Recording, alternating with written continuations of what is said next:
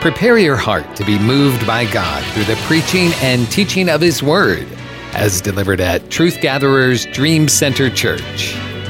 As you grab your Bibles, 1 Samuel 30, I'm going to start reading here, verse 30. I'm going to go to verse 1 through 17, and then we'll take a focus, and then we'll preach a few points.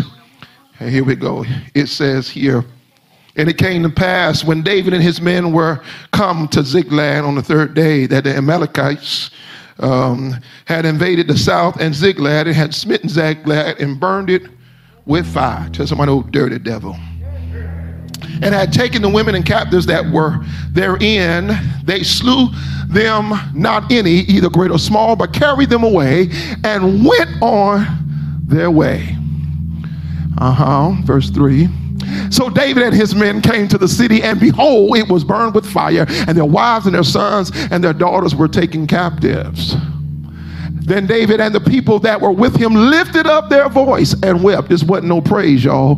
When they lifted up their voices, wasn't no praise. They wept until they had no more power to weep. And David's two wives were taken captives, Ahinoam the Jezreelitess, Abigail the wife of Nabal the Carmelite. And David was greatly distressed, for the people spake of stoning him, because the soul of all the people was grieved, every man for his sons and for his daughters. But David encouraged himself in the Lord his God. And David said to Abiathar the priest, Ahimelech's son, I pray thee, I beg thee, bring me hither the ephod. And Abiathar brought thither the ephod to David. And David inquired at the Lord, saying, shall I pursue after this troop? Shall I overtake them? And he answered him, pursue, for thou shalt surely overtake them, and without fail recover all. And so David went, he and the 600 men that were with him, and came to the brook of Besor, where those that were left behind stayed. But David pursued, he and the 400 men, for 200 abode behind, which were so faint that they could not go over the brook of Besor. And they found an Egyptian in the field, and brought unto him to David, and gave him bread. He did eat, and they made him drink water. And they gave him a piece of cake of figs and 2 clusters of raisins. And when he had eaten, his spirit came again to him. For he had eaten no bread, nor drunk any water 3 days and 3 nights. And David said unto him, to whom thou belongest thou? Whence art thou? Whence art thou? And he said, I'm a young man of Egypt, servant to an Amalekite. And my master left me, because 3 days ago I fell sick. And when he made an invasion upon the south of the Cherethites, and upon the coast which belongeth to Judah, upon the south of Caleb, and we burned Ziklag with fire. And David said to him, canst thou bring me down to this company? And he said, swear unto me by God that thou wilt neither kill me, nor deliver me into the hand of my master, and I will bring thee down to this company. And when he had brought him down, behold, they were spread abroad upon all the earth, eating and drinking and dancing. And because all the great spoil they had taken out of the land of the Philistines, and out the land of Judah. And David smote them. Here's my final verse where I get my focus from. And David smote them from the twilight even unto the evening of the next day, save 400 young men which rode upon camels and fled. I want to preach for the next few minutes. Don't stop pursuing until you recover all. Tell your neighbor, don't stop pursuing until you recover all. You may be seated, and the word is already blessed. Don't stop pursuing until you recover all. It says that David beat them down, smote them to the twilight, even until the next day. And there escaped not a man of them, save 400 men, young men, which rode upon camels and fled.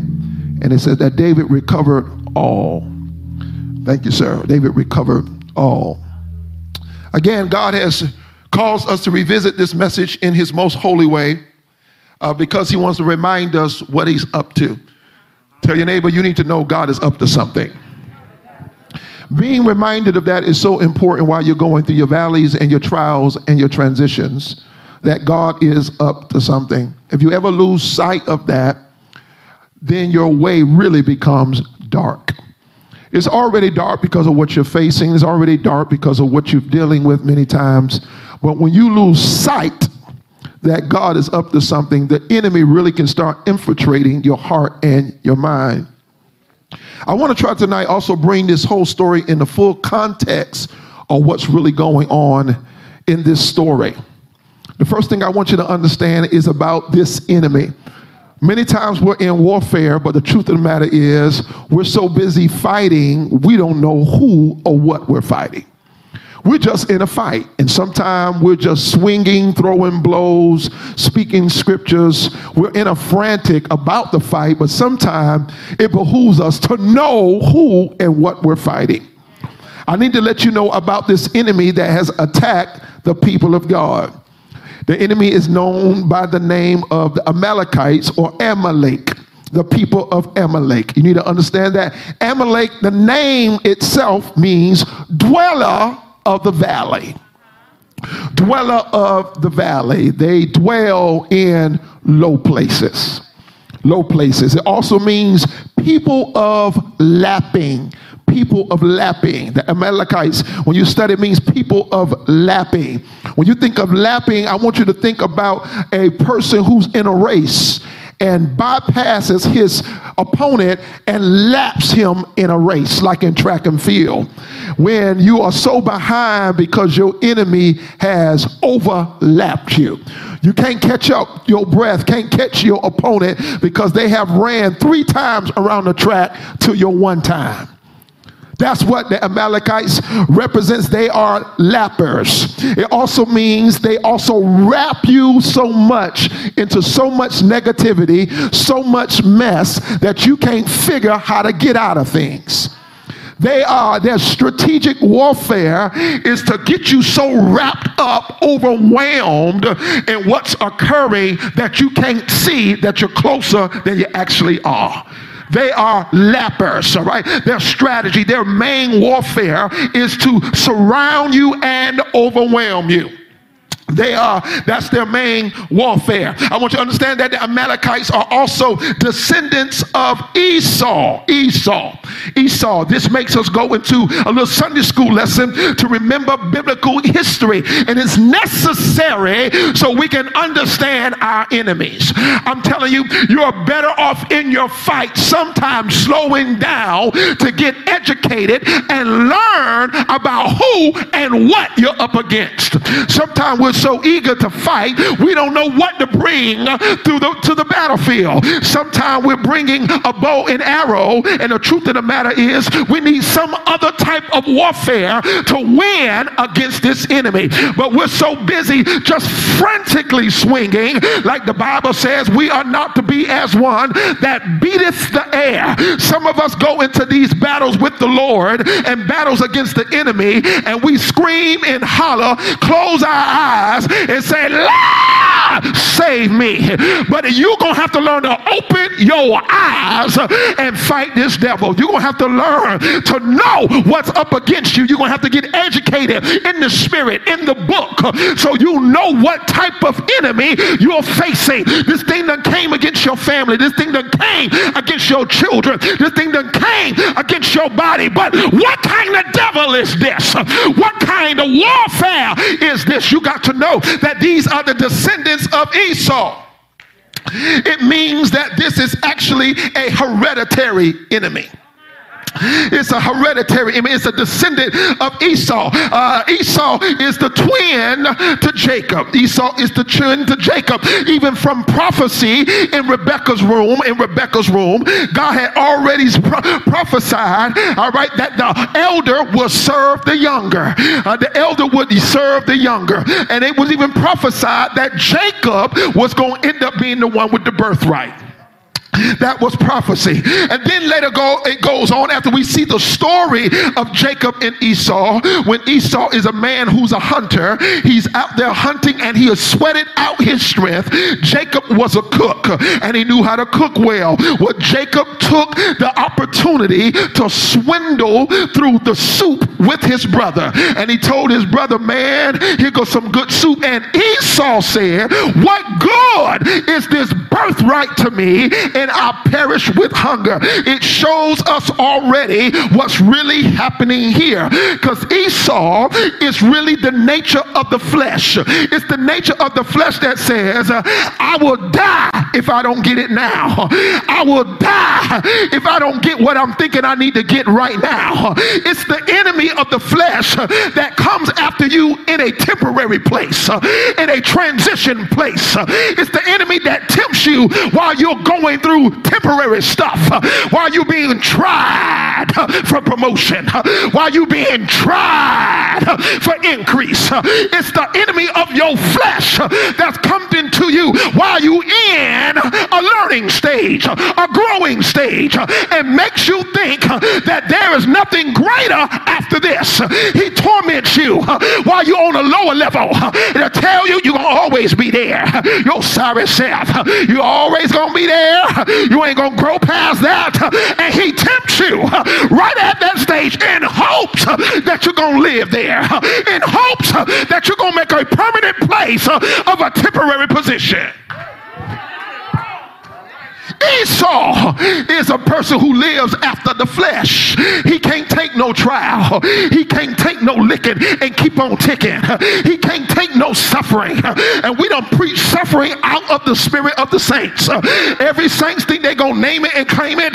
Every saint think they're going to take some oil and put it on them people's cars at the car lot. They ain't your car. Keep that oil off them people's car. Keep messing up their car paint, messing up their paint, putting oil. And we walking around touching stuff and doing all these things, thinking every time we blab it, we can grab it. But you're going to learn there's some things you're going to have to wait on. There's some things you're going to have to suffer through. And Esau couldn't suffer nothing. Esau couldn't suffer nothing. It's the nature of the carnality. It's the nature of the carnality. Actually, Rebecca was having twins, and prophetically it means that we're going to have to battle our flesh to have this birthright. It means the birthright belongs to us. Hear this. The birthright belongs to us, but some way we got to get it out of the hands of the flesh. The flesh is trying to hold on to your destiny. Tell somebody, this flesh gonna let my stuff go. Yo, it's gonna let my stuff go. Yeah. And God says something so powerful. Even though Jacob kind of manipulated his way or took advantage of his brother Esau, even though he took advantage of his brother Esau at a very vulnerable moment, it was still Esau's decision to give it up. It was still Esau's decision. He actually cursed God. In other words, God, what good is this birthright? You see, I'm living in this world and all I got is this birthright. It's like saying, some of you, I done got prophecy, but this prophecy ain't doing nothing. I'm going through all these trials and tribulations, and all I get when the prophet comes to church is a word from the Lord. Matter of fact, don't even give me no more word of the Lord. I'm tired of these word of the Lord. They don't do nothing for me. They ain't helped me yet. Look, I'm still broke. I'm still in this situation. And if you're not careful, you start cursing what God is doing. And that's what Esau did. Esau had prophecy. He had prophecy. And we don't understand prophecy is for an appointed time. Prophecy is like a ticking time bomb. It's going to tick until the time it's time for it to explode. But here is Esau saying, what good is this birthright?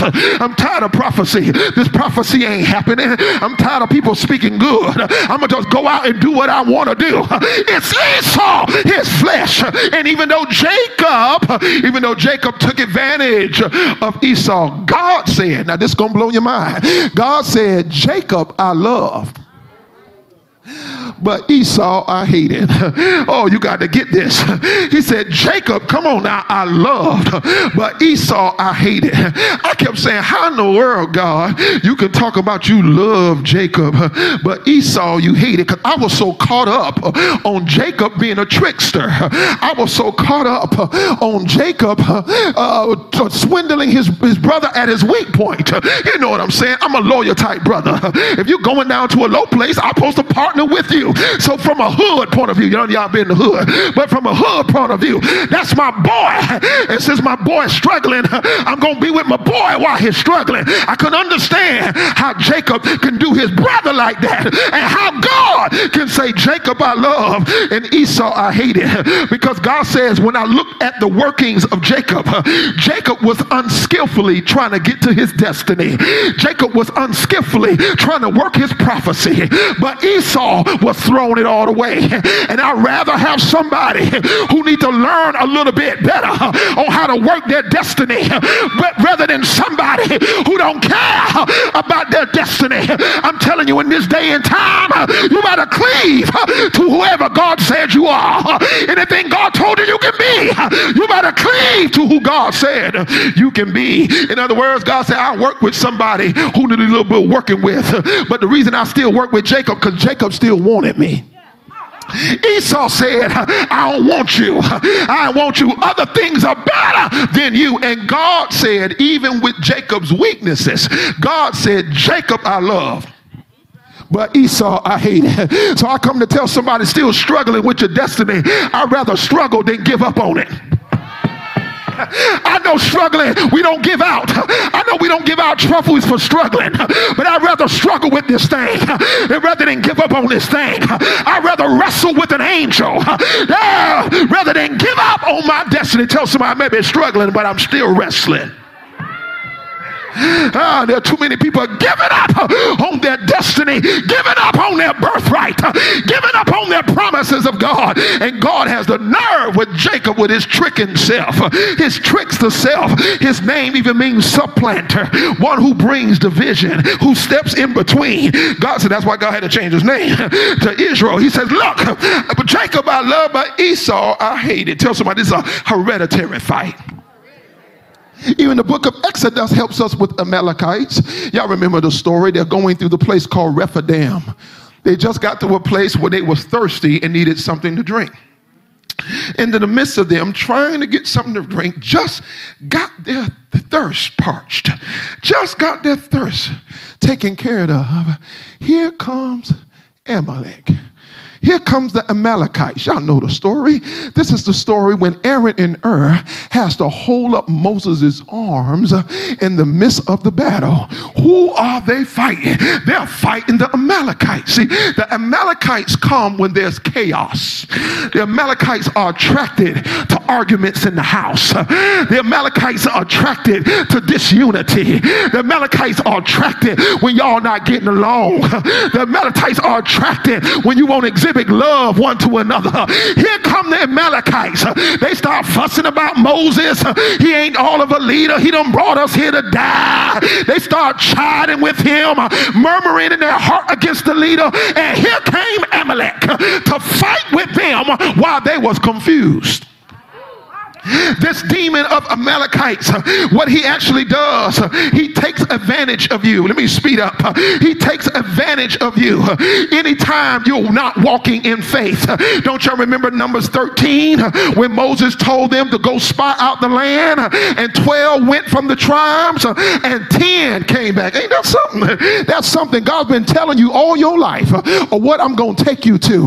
All your life he's been telling you about your descendants. All your life he's been telling you, I'm going to bring you through this land that float with milk and honey. And 12 out of the 10, and 10 get there, see the promised land, take big grapes from the promised land, and then they come back with a report talking about we not able to do it. What's wrong with you? God been working on you all this time to bring you in your promised land, gave you a glimpse of what he's trying to do in you, and you flunk the test of faith. I'm telling you, Amalek is attracted to every time you flunk the test. Every time you flunk the test of faith, here comes Amalek. And those 10 people, 10 tribes, representatives, decide it's too hard to walk in the promise. It's too hard. We ain't got time to live by faith. We ain't got time to do this. It's too hard. And so what they tell Moses, they tell Moses, Give us a leader. Give us a leader to take us backwards. We want to go back to Egypt. We don't want to go forward by faith. We want to go backwards by fear. We don't want to go forward by believing. We want to go backwards by doubt. They said, give us a leader. We tired of testing faith.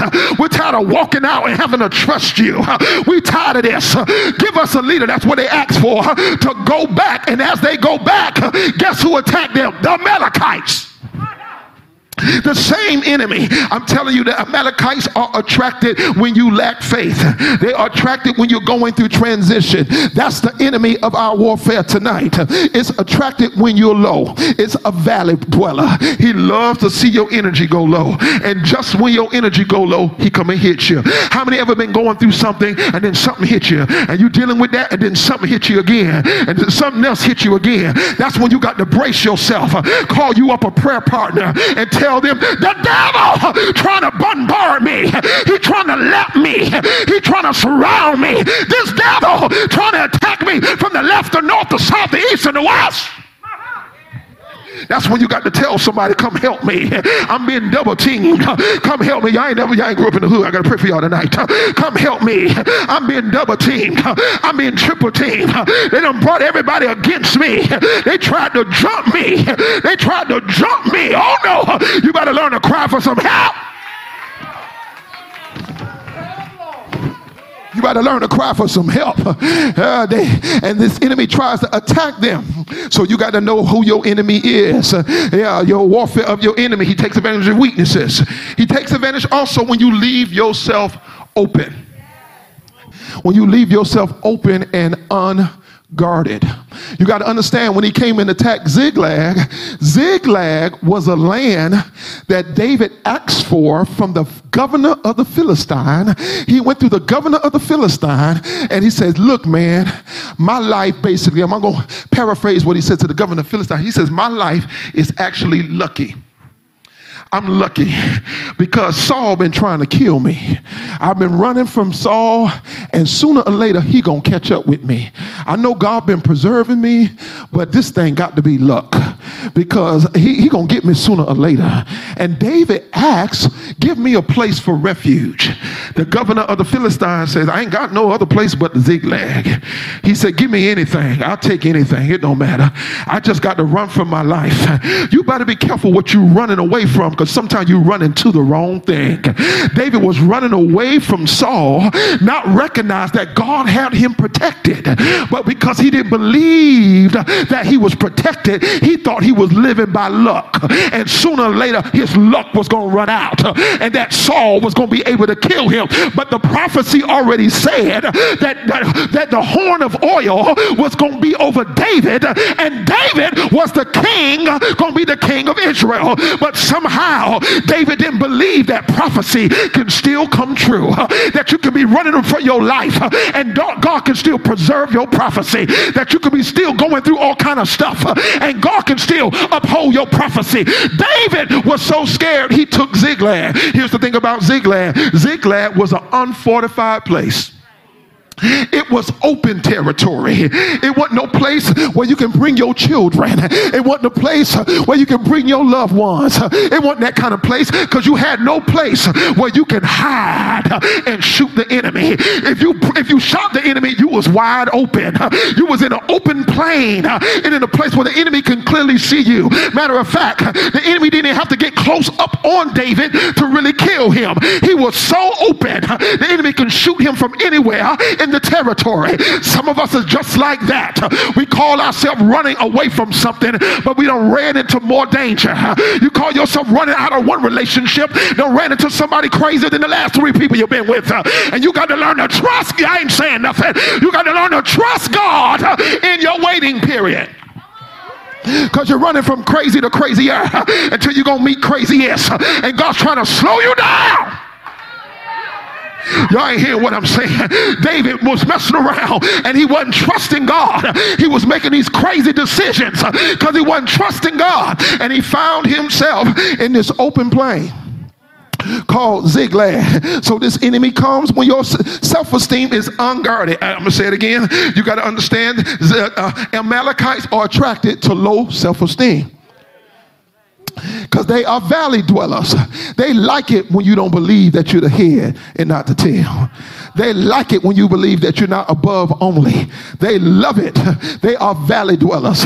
They love your low thinking. They partner with you in negativity. They love when you complain and gossip.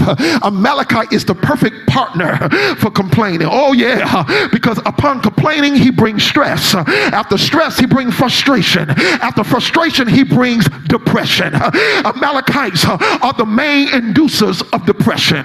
They bring depression on you like no other. They double team you. They bring the weight of the world off on you because they recognize if you ever recognize who you are, you will get up out of that low place. If you ever recognize. So Amalekites work, their main strategy is keeping you from your real self. And they work hard to keep you camouflaged from your true identity. That's your enemy. And these enemies also raided them. Notice in that first verse we read, when they raided the Ziklag, they burned it with fire. So now they didn't want them to have no refuge, no type of place. Then they took all their possessions and they did not kill them. And you got to recognize the Amalekites want your stuff. They're the descendants of Esau, and Esau had the birthright. He had every right to walk in the promises of God. But there are devils who were kicked down from authority. They didn't obey the Lord Jesus. They had a place of worship. They had a place of honoring God. And then now their job is to keep you from the place that they once had. And they don't want you to be in the heavenlies of heavenlies with God. They don't want you to know the freedom of worship. They don't want you to know the peace of God. And this hereditary enemy is mad and want your stuff. He didn't burn up their stuff. He took their wives, took their possessions, and he held it as treasure. And you've been treating everything God given you like trash. Been treating your children like trash. Been treating your house like trash. Been treating your spouse like trash. Treating your car like trash. But the devil knows that everything you got, he wants. This enemy wants your stuff. He's a dweller of the valley. He got down so deep and messed them up in the valley that David recognized, although everybody go through valley experiences, the valley is dangerous. Say the valley is dangerous. Yeah, because what happens to them after they recognize what's going on, they're all mad and they got to blame somebody for the attack. And so the easy person to blame is the leader. We're not going to blame ourselves in this. We're going to blame you. And they blame David for this attack. They blame David for this attack, and David just probably looking like, man, can I get some bonus points? Y'all don't know, y'all didn't know victory until I came. Y'all was losing every fight y'all got into. Y'all ain't never seen no victory like the way I've been given victory. But sometime when you're at your lowest, people forget how good you once were. I said, sometimes you're at your lowest, people forget that you bailed them out before. They forget that you paid their bills. They forget that you rescued, you prayed them through. People do have forgetfulness. I'm telling you, people got that selective amnesia. They only can remember when they need something, but when you need something, they can't remember a thing.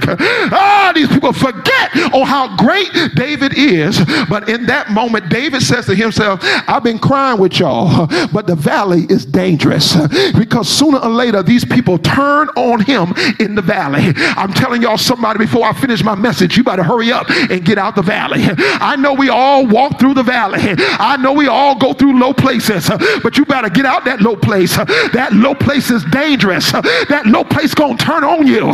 That low place gonna shut in on you. Gonna seem like the walls closing in on you. We all have human emotions. Sometimes we cry. Sometimes we shed tears. But if you're not careful, that devil gonna close in on you. You better run out that valley. You better get out that valley in a hurry. You better get yourself together and move out of that valley. David said, I can't stay here. I know y'all call it. I can't stay. Shut down. Tell somebody I'm out pieces. Do something out of the valley. I can't be depressed no more. I can't be worried no more. I can't be overwhelmed. I'm out of here. Ain't no victory came yet. I've been worrying for 2 weeks. Ain't no victory came by worry. I'm out. Tell somebody I'm out of here. You better get out the valley. I know it's human, but it's dangerous. It's dangerous. Now they want to kill David. They want to stone David. And David says, there are times in your life, listen to this, you can be among a crowd, but you got to learn how to rescue yourself. There are times in your life, nobody may not see the danger, but you better pull yourself out of there. You better say, I got to get out of here. Ain't nobody see the 911 but you better get out in a hurry. David said, I'm about to rescue myself. I'm about to get myself out of here. They telling me I ain't nothing. They telling me I need to deserve to be stoned. And David said, this is the time that I got to learn how to talk to myself. He said, I'm about to learn to encourage myself. He said, I'm about to learn to pour back into myself. When the last time you talked to yourself? I said, when the last time you talk yourself out of something? When the last time you talk yourself into joy? When the last time you talk yourself into peace? When the last time you talk to yourself? I'm telling you, if you can ever talk to yourself, you're winning when you can start talking to yourself. Now, I ain't got nothing wrong with calling my friend Prophet Pace and him talking to me about me to get myself built up. That's good. But the truth of the matter, he may not be there every time. Tell me what's going to happen in your life when no one else is there but you. Can you pull yourself out of the valley? Can you talk yourself off the cliff? Can you talk yourself out of doing the wrong thing? Do you believe in yourself enough? David said, you may not believe in me, but I was with myself the whole time. When I was in the back of the valley singing songs of worship, y'all wasn't there, but I was with my whole self.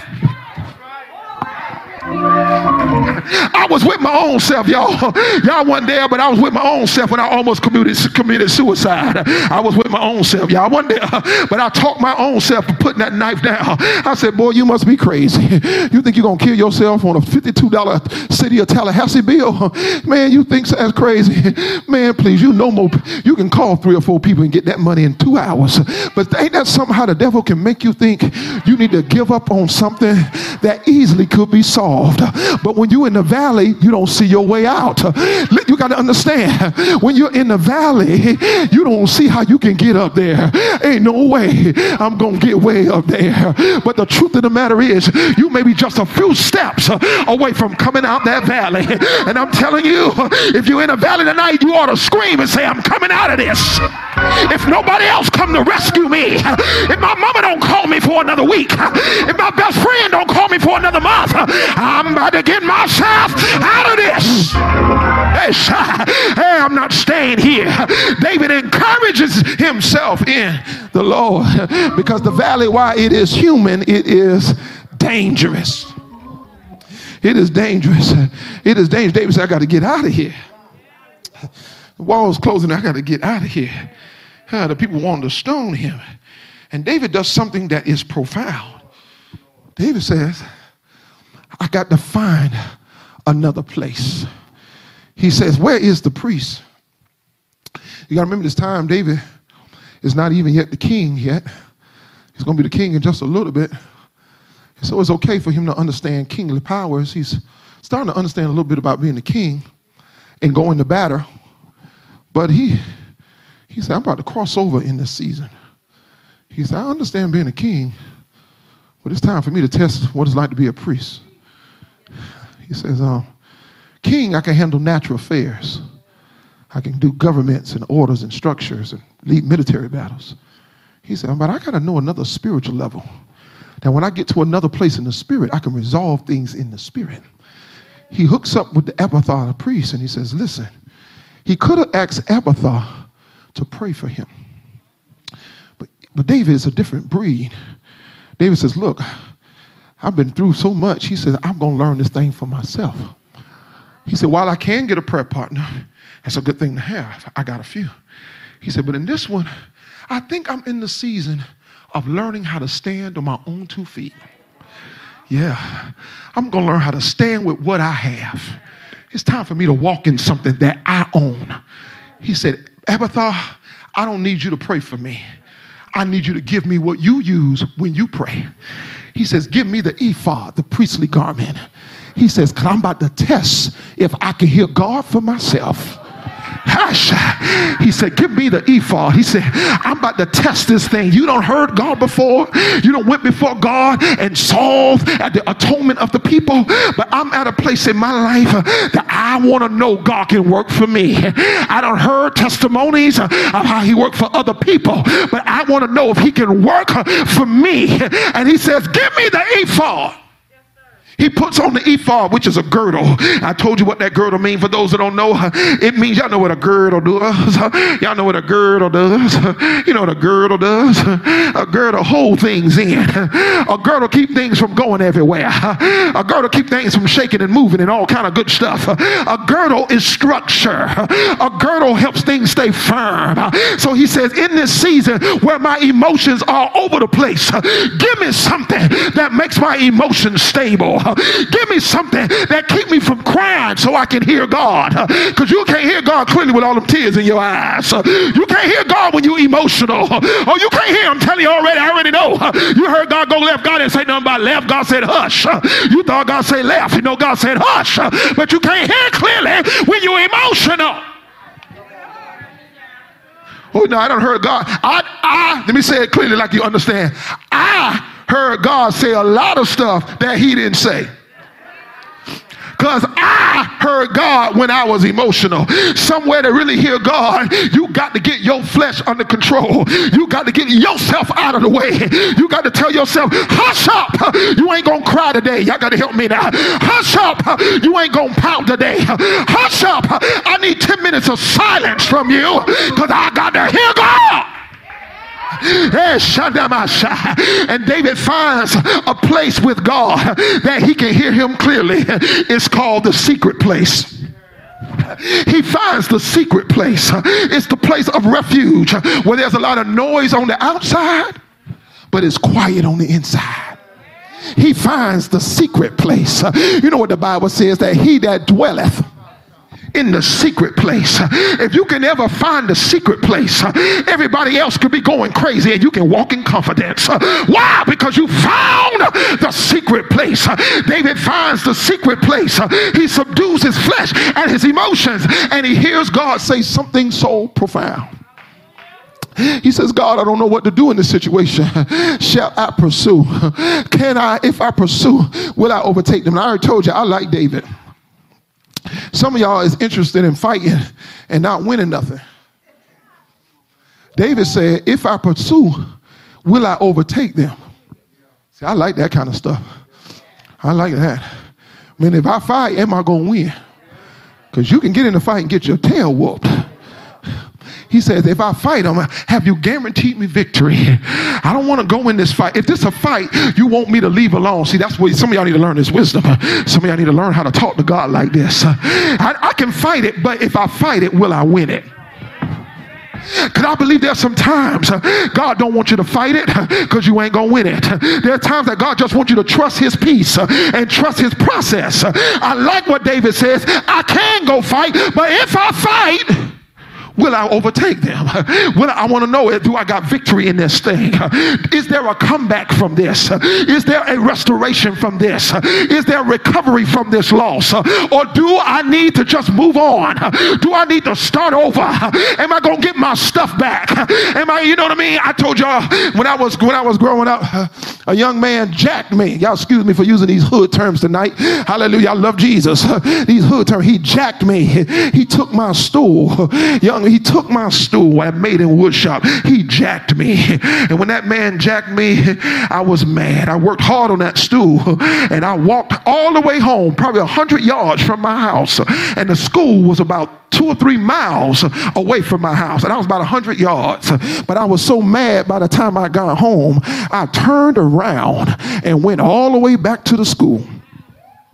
And he was much bigger than me. I was probably 13. He was about 16 or so. I was still very slim. They didn't have no height on me yet. None of that kind of stuff. But I went back and I said, oh, he going to have to fight me for this thing today. I said, I don't work hard for this stool, and I'm going to get my stool back today. I walked back, and I was about 100 or so, 50 yards away from them. And one of the guys who was with them, sitting on the corner, said, man, there go that shorty. Look at him. And they started pointing at me, laughing as I was coming back. I had my fight walk on. on, you know. I already walk on my tippy toes. I was walking, had my face on, and I already had in my mind what I was going to do when I get there. Pray my strength in the Lord. I wasn't going to talk about nothing. I was just going for it. I was getting it. I had my mind made up. And when I walked up on him, I said, man, give me my stool. They said, shorty, you better get out of here. You better get out of here. True story. And he pulled up his shirt and showed me that gun. And I decided, you can have it. Yeah, you can have it. He showed me. I said, you can have it. This is just something I don't need. That thought I needed that bad. Come on, somebody. Sometimes you ain't saying nothing. You got to know when to fold them. You got to know when to go home for another day. Sometimes you got to know to leave that thing alone. See, some of y'all are so angry, so full of anger, you don't know how to back yourself down and walk yourself out of it. I told him, it's yours. You can have it. I'll figure out a way how to make another one. See what I'm saying? But you got to bring yourself under control to make those type of decisions. You got to bring yourself into clarity to make those type of decisions. David prayed and got into the secret place. That's what I'm trying to tell you. Tell your neighbor, say, find the secret place. You got to find it. In this hour of your life, you got to find it. With all the decisions you got to find the secret place. Because when you find the secret place, you're going to find some answers. And in this secret place, God tells him, pursue, and without fail you shall recover all. Matter of fact, he hears prophecy in the secret place. I'm telling you, some of you are in a season, give me a few minutes, some of you in a season, you need fresh prophecy. You need a word from God. You need to know what God is thinking right now. You're in this situation. You're like, God, what I'm about to do? How do I handle it? Which way did I go? Come on, you ain't got the air. You got to pause and ask God, God, what do I do now? I'm 40 years old dealing with foolishness. What do I do now? I'm 50 years old married and confused. What do I do now? If you ever find a secret place, you can find fresh prophecy for what you're going through. There is an escape from your trouble, and it's right there in the secret place. I got to finish. And then David says, look, God gives him a word, recover all. He said, I can move with prophecy. He says, I'm ready now. Even as David get ready to go fight and get ready to go find this enemy that done took his stuff, he finds out that all the resources he thought he had, he don't have. And some of us are that way. We're still fussing over lost resources. We're fussing over lost help. We're fussing on what didn't go right. And it's true, it didn't go right. But if you're not careful, when God is trying to bring you fresh resources, new resources, if you're not careful, you'll still be in grief over lost resources. You'll still be mad about lost time. Don't tell me that time is precious. Some of you get real mad. They done wasted my time. 15 years of my life, 20 years of my life. And if you're not careful, while God is trying to refresh you, you'll still be arguing in your heart and in your mind about what you lost. David decides not to fight and war about what he lost. Tell your neighbor, say, fight with what you have left. David says, I got 600 men and 400 of him not ready to fight, but I'm going to take what I got left and I'm going to fight. I'm telling you tonight, if you're going to keep pursuing, you got to fight with what you have left. You can't be crying about what you don't have, what you wish you had, because some of you ain't fighting because you're waiting to have something else to fight with. And I'm telling you, you ain't getting nothing else to fight with. Fight with your 2 pennies. Fight with your 2 nickels. Fight with what you have. Some of you waiting to fight and you're getting beat up because you're waiting to fight because you're waiting on something that ain't coming. You said, I'm going to fight, but no, you got to learn to fight with what you got left. And some of us thought the faith life was just inspirational, but we don't learn through life that faith is more than just being inspired. You know, faith will inspire you for a season, but after a while, when that thing don't come to pass, when that thing turn around, faith ain't no longer inspirational. Faith becomes militant, and faith becomes a fight. So y'all, some of us got to graduate that faith is a fight. When you start having faith, it means you have entered a fight. And you got to learn to fight with your faith. You got to learn to use what you got left and get what God wants for you. Tell somebody, I'm about to start fighting with my faith. You got to start fighting with your faith. In the midst of going towards the enemy, this is what God told me to tell you. He's going to reroute you on the attack. He's going to reroute you. The way you think God going to take you in certain things, God's going to reroute your steps. And you wouldn't be amazed on how God brought them to victory. God used an Egyptian. Now that's unlikely, because you got to remember, Old Testament, they got delivered from the Egyptian. You got to remember that God brought them out of Egypt, out of Exodus. You got to remember that there was one time that the Egyptians was chasing them. But you better open up for unlikely resources. People you thought God can't use, God gonna use them in this season. You better open up and stop being prejudiced of the help that God is sending your way. God is sending some unlikely resources, and God sent an Egyptian. He sent an Egyptian. He found help along the way, and y'all gonna find help along the way. If you just get moving in your faith, tell somebody, get moving in your faith. There's help along the way. Let me get finished here and I'm going to pray. He found this Egyptian. They fed him some water, gave him some bread. And this Egyptian, this unlikely resource, this Egyptian says to them, he said, look here. The Egyptian says, look here. He says, I'm going to tell you where they are. God is going to give you another perspective of your warfare. See, sometimes you got to find somebody who been where you are, but got away.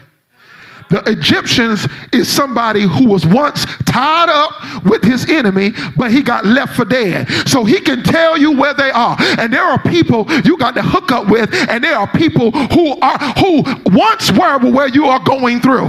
You need to talk to somebody who escaped out of what you're dealing with right now. The Egyptian was somebody who made it out alive from this old enemy of the Amalekites. And it's time for people who've been through things, hear this, and escaped things to become a refuge for others. Some of y'all, God done brought you through. It's time for you to be a refuge. You done escaped depression. It's time for you to be a refuge. You done escaped the pain. It's time for you to be a refuge. Tell somebody, say, be a refuge. Here it is, my main point here tonight, because God wants you to do this. David found his enemy. And when he found his enemy, he beat them until he got the victory. This is what God is telling me tonight. I'm going home here. God began to tell me that y'all at a place of restoration and recovery. But every time I put you in the driver's seat for victory, you are too merciful on your enemy. You are too merciful in the progress. Every time I get you up on your feet and you start making a little progress, you get passive. God is saying, I'm telling you, that ain't what you need to do. You need to beat this devil from the nighttime to the morning time. You need to beat this devil into submission. You need to beat this enemy until he give up, throw away, give you all your stuff back. And some of y'all are not militant enough. Some of y'all are too merciful. And this God is telling you to fight this devil. Step on his head. See, some of y'all just too cute. Some of y'all just too cute. You look at him and he laying there. You say, oh, I done beat him up enough. God is saying, no, step on him. God is saying, no, that ain't what you need to do. God got to drag him down the street. God said, that ain't what to do. That ain't what to do. Tell him he ain't nothing but a dirty dog. Tell him he ain't nothing but a piece of trash. Tell him God is against him. Some of y'all don't know how to fight in the spirit. And God has said, some of y'all, every time I give you a little bit of victory, you back away from it. He said, but that ain't what I called you to do. I called you to pursue until you recover all. I called you to fight until you get all your stuff back. And some of y'all got to learn to stand up on your feet. Stand up on your feet. You got to learn to stand up on your feet and get back in the batter's ring and tell the devil the fight ain't over yet. I'm going to keep fighting until I get all my stuff back. I'm not getting some of my children. Some of y'all be just fine with 2 of your children saved and 3 of them just living any type of way. No, you got to tell them, I'm going to fight until I get all of them saved. saved. I'm going to fight until all of them know Jesus. I'm going to fight. Tell someone I'm going to keep on fighting. I'm going to keep on throwing spiritual blows. I'm going to keep on confessing the word. I'm going to keep on fasting and praying. I'm going to keep on living right until I recover all. Tell somebody I ain't going nowhere. I'm here for the long haul. I'm going to fight. Go ahead and praise him right there. We hope you've been blessed by this fresh word from Truth Gatherers Dream Center Church. Pastor Joseph Davis and the congregation invite you to join them. You can find more information by following them on social media. Just look up Truth Gatherers Dream Center Church. And we pray that God will bless you richly and abundantly in the coming days, knowing that He is a rewarder of those who diligently seek Him.